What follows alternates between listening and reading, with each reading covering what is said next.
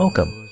This is a podcast dedicated towards understanding the guidance and ideals contained within Shinnyo-en Buddhist practices.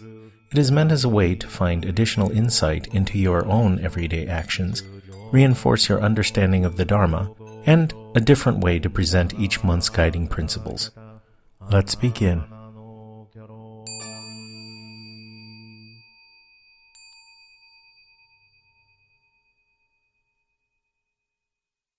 September 2012, Shinnyo-en Buddhism Monthly Focus Podcast. Truth, Self, and Goodness. Learning Oneness with Truth. Selfish Behavior, or Why is the World So Cruel to Me? On Being a Good Person. September was the month when the core chant of our Sangha was established as Namu Shinnyo Ichinyo Daihatsu Nihon Kyo. Namu is an expression of devotion and trust. Shinnyo is the truth or purity. Ichinyo means oneness. And Daihatsu Nihon Kyo is the Mahaparinirvana Sutra, also representing heaven.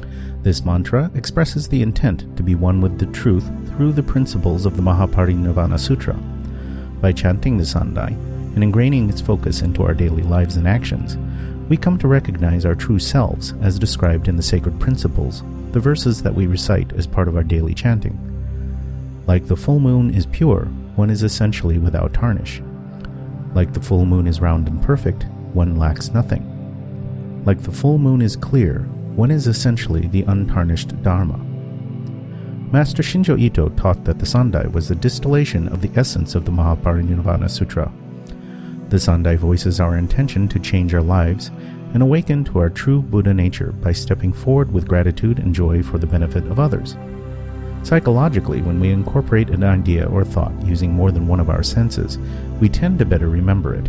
This is a well-known practice of many advanced childhood learning programs, such as Montessori, to impress the idea in the mind, not only by reading it, but by reading it aloud, and preferably accompanying it with a reinforcing action. So, as we chant the words aloud, we also meditate and think about its meaning, and when we put the words into action, we will incorporate it into our lives. In this process, we begin to purify ourselves of the three poisons of greed, anger, and ignorance. Almost 50 years ago, Shoji Shinin said, "I hope that you can become someone whom others point to and say, 'That's a really good person.' When others recognize that you have changed through your practice of the Shinnyo teaching, and they want to give it a try themselves, that's when you'll know you've actually changed." The core value within Shinnyo-en is to be the example for others through your actions, life, and behavior. The Human Potential Movement of the 1970s and 80s used to say, "All love flows through your own love for you." Many people back then interpreted those words to mean an egocentric interpretation, leading to the me decade. As a student of many years of those same programs, we learned what the larger meaning of self-appreciation and respect embraces. You are part of the greater whole, whether you define that as a society, the human race, or even the universe. Thus, as your eyes open wider and can see yourself in those who are around you, and learn to have the same caring and appreciation for others as you would wish for yourself, that same energy and spirit embraces you in return. The aim of the Sandai is for us to deepen our resolve to walk the Shinnyo path towards Buddhahood, actualizing the full potential of a Buddha nature latent within each of us, and helping others to do the same. A first step is to express the warmth and kindness expounded in the teaching through our words and actions as we work for the good of those around us in our daily lives. Finding true happiness and creating a better world for everyone begins with changing ourselves. There is one of many interesting anecdotal stories presented in this month's Nirvana about a situation dealing with selfish behavior. Our daily lives offer up a wealth of experiences that we may be tempted to interpret through the lens of the self, leading us to blame others or recoil at what they say and do. But what if, on every occasion, the message of truth is actually hidden within? By focusing on grasping the message and learning to gently suppress our instinctual self-centered tendencies, we can feel the silent but sure encouragement extended to us from the spiritual realm that up to this point may have passed unnoticed. In the story, an office staff member was preparing to depart for another assignment when she overheard someone say, "Oh, she looks like a runaway," referring to the staff member's luggage and travel attire. She was angered by the remark throughout her trip, and upon arrival told Shoji Shinin-sama, our Dharma mother, about the incident. "So, how did you deal with it?" asked Shoji Shinin. Well, the woman responded, "I thought it was so rude to say something like that, and it made me miserable. I tried hard to reflect on what happened, but I just can't accept it." Shoji Shinnyo-en replied, "Well then, just think of how the word runaway is written with the Chinese characters meaning home and leave. Reverse these characters to read in the opposite order, and you now have the word for entering the priesthood, which is what you are actually doing. Now then, what is the difference between runaway and entering the priesthood?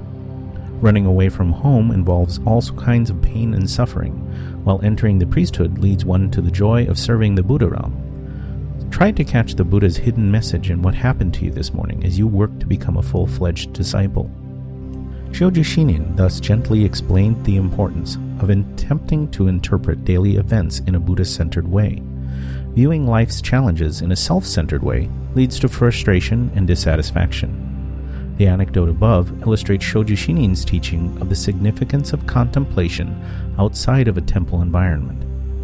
At any given time, we should ask ourselves how to see things from a Buddha-centered perspective, which is quite similar to Christianity's "what would Jesus do" principle of action. The philosophy is the same, with both taking a lot of effort to master the practice.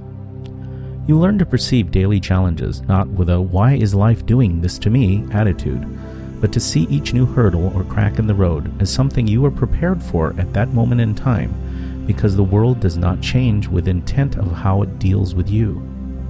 You are presented with that which you create for yourself. If you are faced with financial difficulty, it may be lack of experience with dealing with money or stubbornness not to seek out expertise.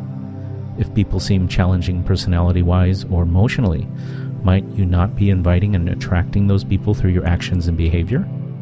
It is your actions that will create the harmony amid diversity around you.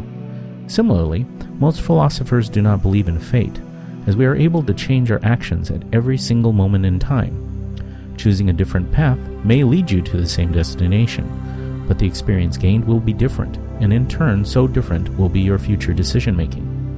Applying the concept of karma to embrace all actions, one negative action will offset a positive one.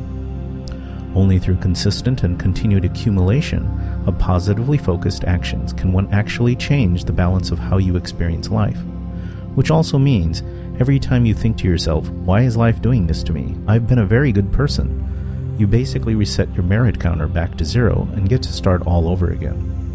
Similarly, doing something good but expecting a return, whether a reward or even recognition for the act, is simply bartering and also results in a 0 net gain. Whomever first coined the phrase, "get over yourself," was on the right track. But to complete the thought with accuracy and purpose, the entire concept probably should be, get over yourself and do something for someone else without expectation. That's it for this month. Thank you for listening. For more information, feel free to email me at jlui@jlui.net or Twitter at JHLUI1. With Gasho, this is James.